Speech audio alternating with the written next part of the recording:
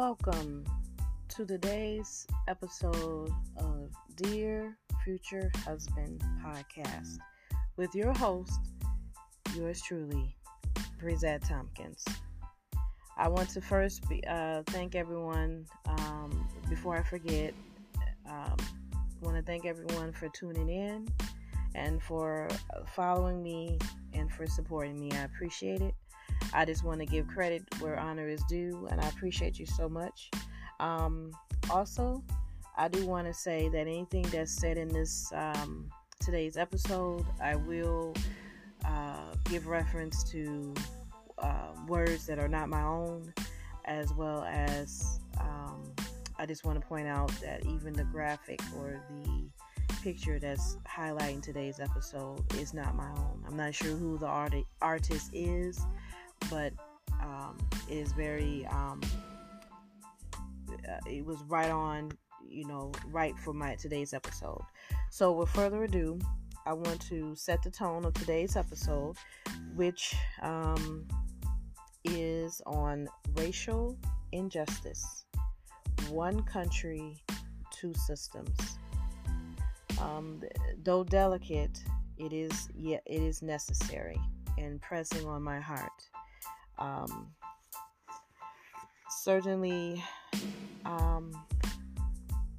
the purpose of this episode is to address and bring more attention to the inhumane injustices to Black people who are wrongfully mistreated, imposed upon, no matter what age, gender.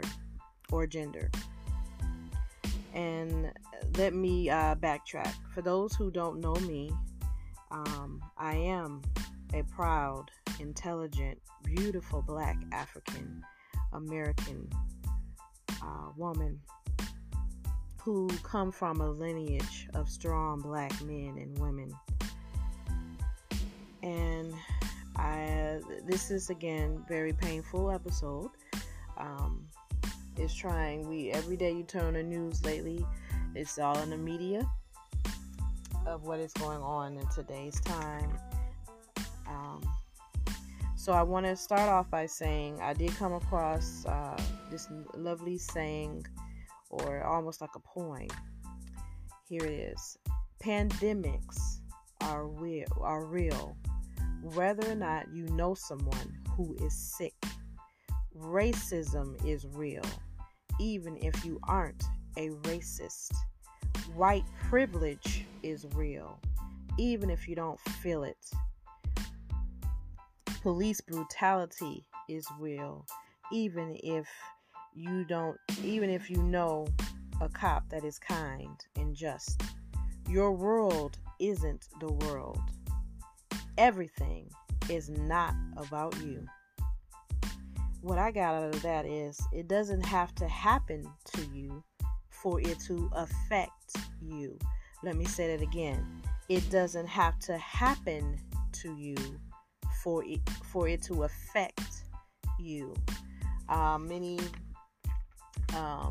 those who are not Black or of a minority,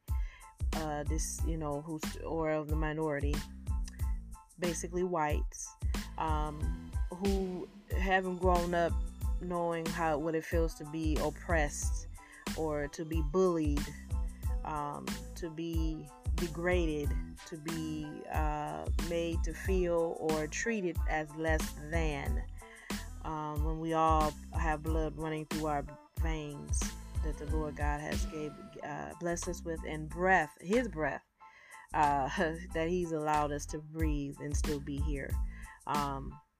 Can't even imagine this is what I've been hearing. Can't even imagine of what it feels like. But that kind of really bothers me, because even though I may not understand something or may not have experienced something, if I see someone being wronged and harmed, visually see it, or if someone comes to me in distress, how is it?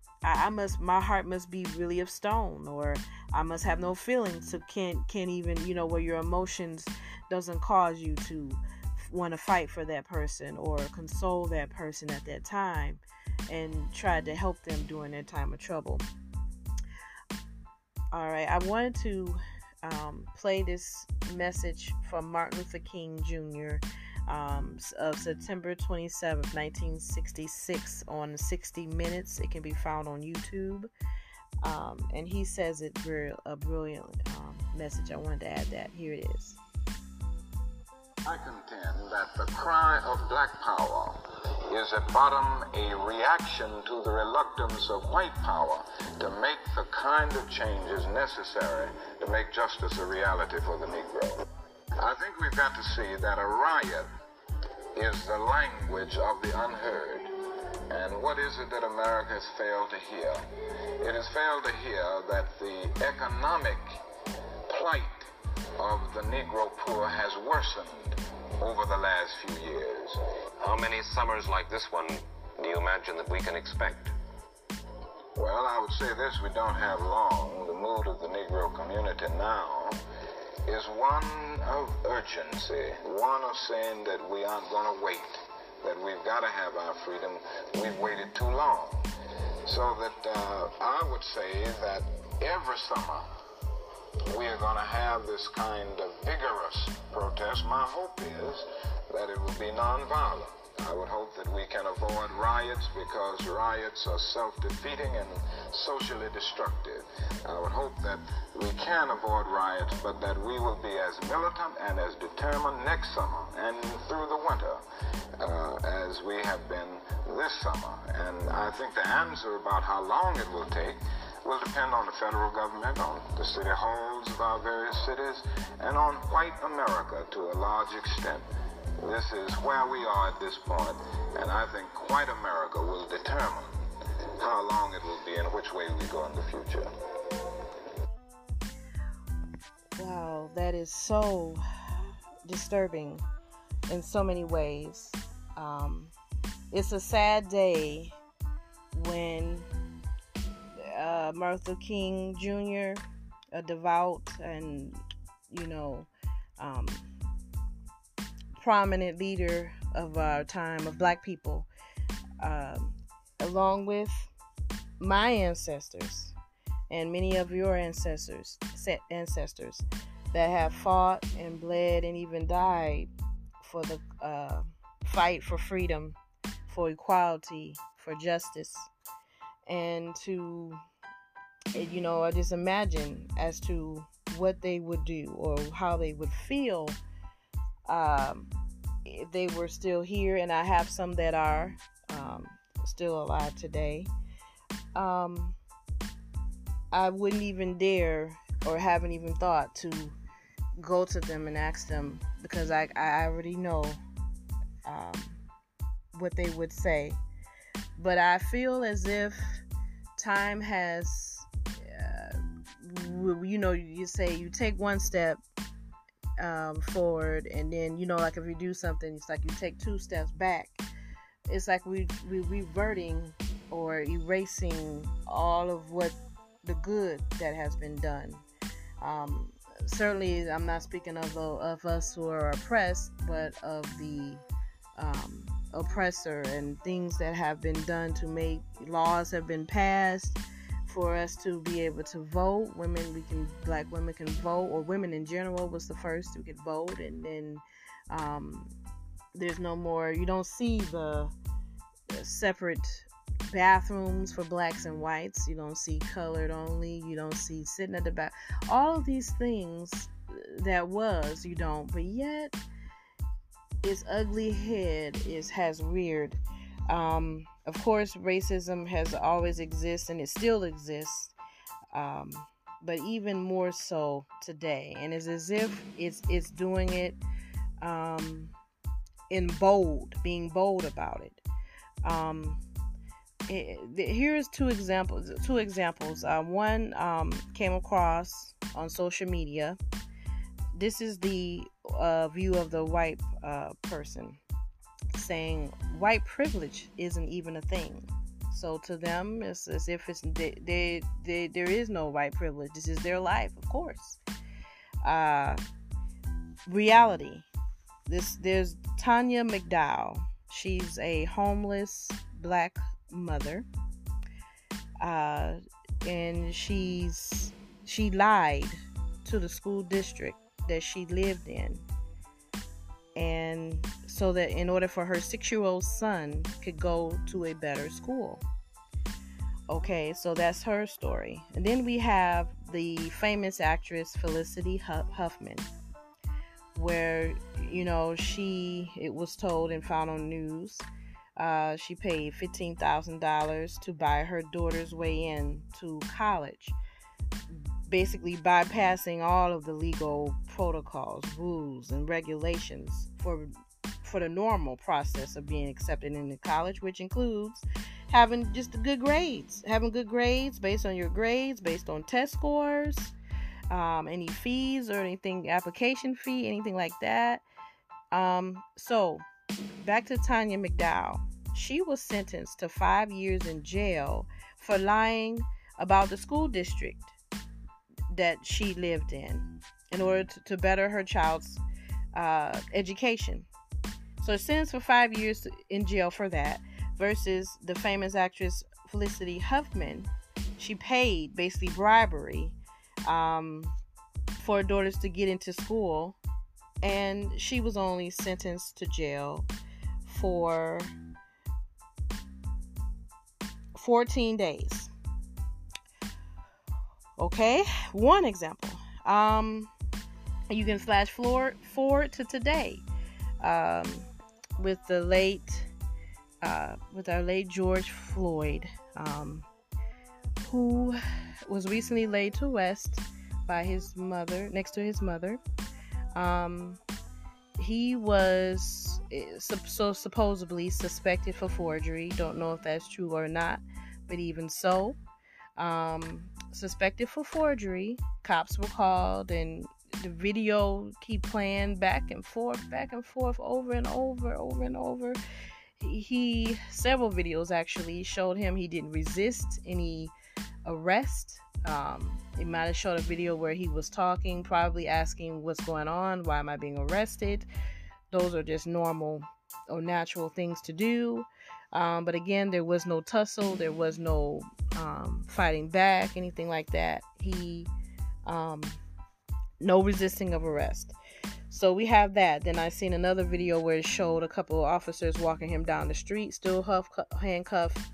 And then after that, then we see the last horrifying video of him being pinned down on the ground in front of a car, pinned down in front of by a police officer who purposely had his knee on his neck. And then he's going to look at the camera, like he's looking right at the camera, as if he's looking, and yeah, he's looking at the camera boldly to say, what you going to do? Oh, don't mind being caught, not ashamed, not covered up. Normally, those who are robbing or committing some kind of crime, they don't want to be seen.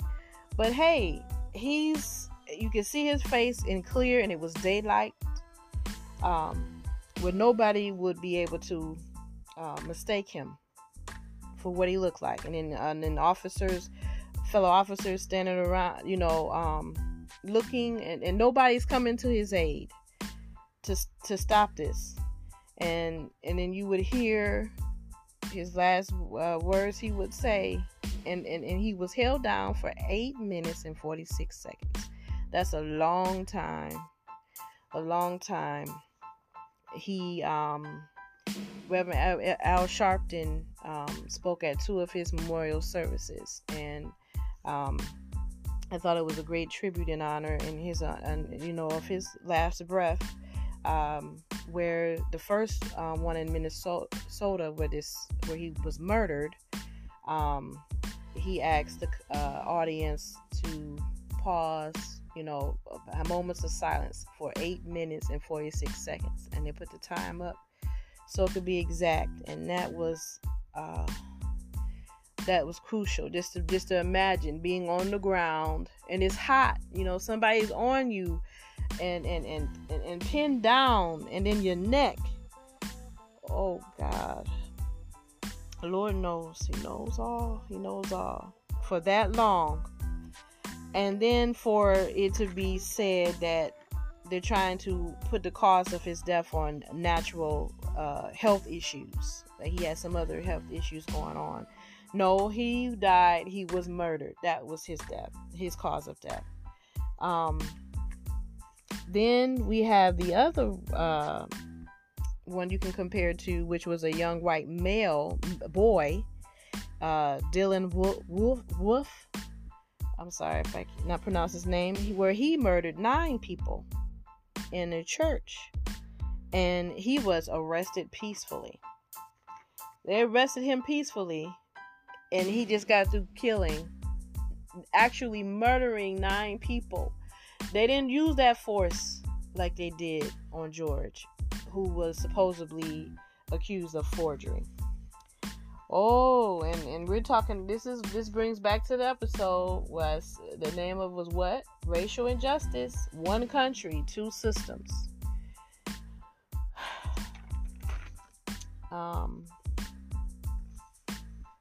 So, of course, this is a lot to say. It's a lot going on, and it's a lot of thoughts I have going on in my mind, but I just want to really bring attention to this issue because it's really been on my heart, and it's hard you can't escape it, and it doesn't need to be escaped. Justice needs to prevail. And we have, so besides, well, first of all, I did want to point out that, again, it's not only our black men that are being murdered, whether they're old or young. Some of the ladies, women are being harmed as well. So it doesn't matter who you are, you're just black. If you're not white, you're mistreated differently, and that has been a fact, which is very sad. But I did want to say that just like back, in the 60s and even further than that, black men have been targeted. Because why? Because they are the heads. They are supposed to be the heads. They are the heads of families, of the family. And in order for you to have control of anything, to take over, to dominate, you would find the person who's in control, find a leader, or some way to take it down and tear it down. So I just want to encourage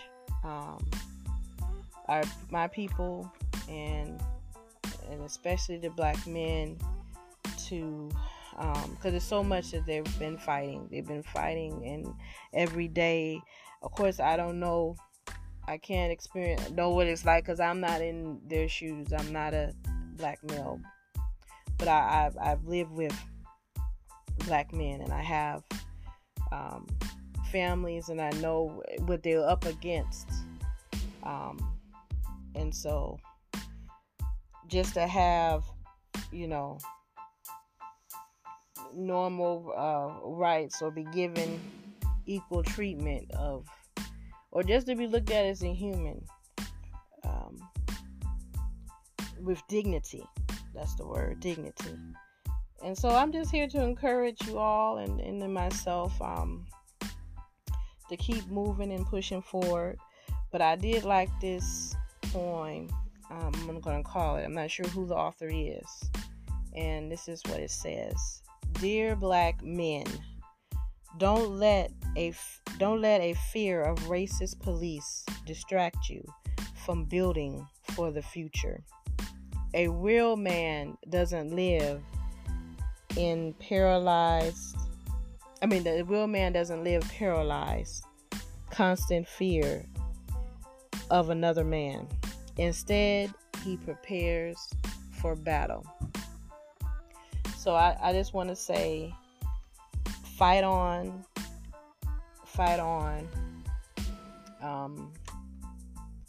I'm here. I'm standing with my brothers and sisters, those who are, peaceful protests, and of course in prayer. For this is a spiritual warfare. And I do want to say that not everyone, and speaking of the riots or possible vandalism of buildings, not every one of us was a part of that. Is found on videos and cameras of others, like whites, covered up and found out trying to hide, vandalizing buildings, and then some that were just outright doing it, breaking windows and looting, and this is supposed to be all in when they were confronted by some of our bold people, to ask them, why are you doing this? Stop it. We didn't ask you to do this. Oh, this is for Black Lives Matter. So they did it so that it could be knowing full and well that it would not bring any shame to their race, but only add extra leverage, if you want to call it that, or to make us look bad. And I just feel that's just being cowardly. So I just wanted to say we have lots of people who have been victims and have died, and there are hashtags that's been used. Of course, we are more than hashtags. They are more than hashtags. But the point of that is to bring more attention to it.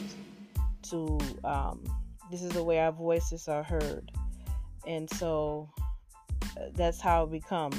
You hear late Breonna Taylor,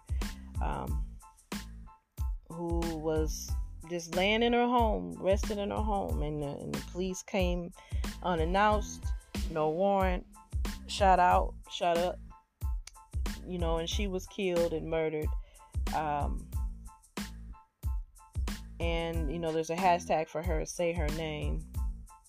There are many other names too. We have Sandra Bland and Trayvon Martin and Ahmaud Arbery and Freddie Gray and Eric Gardner, and of course the most recent was George Floyd, that was most publicized. But there's so many others that so many others that is to be mentioned. But it's a very sad day when we have a leader, a current leader, who dismisses the cries of his constituents who are being mistreated and abused, and would rather use put tear gas and things like that just to separate or move out peaceful protesters, so that he can bravely walk down the street to a church just to hold a Bible up as a prop. I don't know what that's to say, what he believes. I don't know. But I do know that they did show on video where someone asked, "Is that your Bible?" And he said, "It's a Bible." Whoa, that it just speaks volumes, and young people are growing up. I have nieces and nephews, and this whole voting system or democracy that we have, thank God, is not a dictatorship, which current leader was seeming like trying to make it go that way. But we do have the say. The people have a say in who comes into leadership, who we vote in, who comes in. And so the goal is for you guys to vote. Show up, no matter what. Show up. Use your voice. Our voice can be heard through our voting. So in the words that Martin Luther King Jr. said it best, a riot is the language of the unheard. And so when I think about that, I mean, what would you do if you, or I would say, to the white people or to those who haven't experienced being oppressed or being bullied, because it's just a form of bullying. It's just bullying for you. Sometimes you get bullied for those who have been experienced bullying. People bully you for no reason, or they don't like you, or they use it for a form of control. I mean, all of these are legitimate, not real reasons. Nobody should be bullying, but are the underlining of someone to bully. And so, because you know what, because we are powerful, there's nothing that we can do when we come together. We are strong people, because from being oppressed all these years and still oppressed and still fighting, that's a lot, to be beaten down, to be hosed down, to be called boy. Oh my God, ancestors being called boys, and when they're grown men, to be disrespected, and that takes a lot of strength, and they still come back and still show up every day. Oh, that takes a lot of strength. What's cowardly is a coward is someone that misuses their authority or their and I'm going to say that word again, privilege, to try to keep down others. And so I do remember when I was in undergrad, it was a talk about, and it hasn't happened yet, but eventually, it was theory that eventually minorities would number the whites. Would it be a flip where the minorities would no longer be minority, but they'd be the majority, and the whites would be the minority? I don't know if that'll ever happen. The Lord knows, but it's just, like the golden rule, do unto, you want to do unto those as you would have someone do unto you.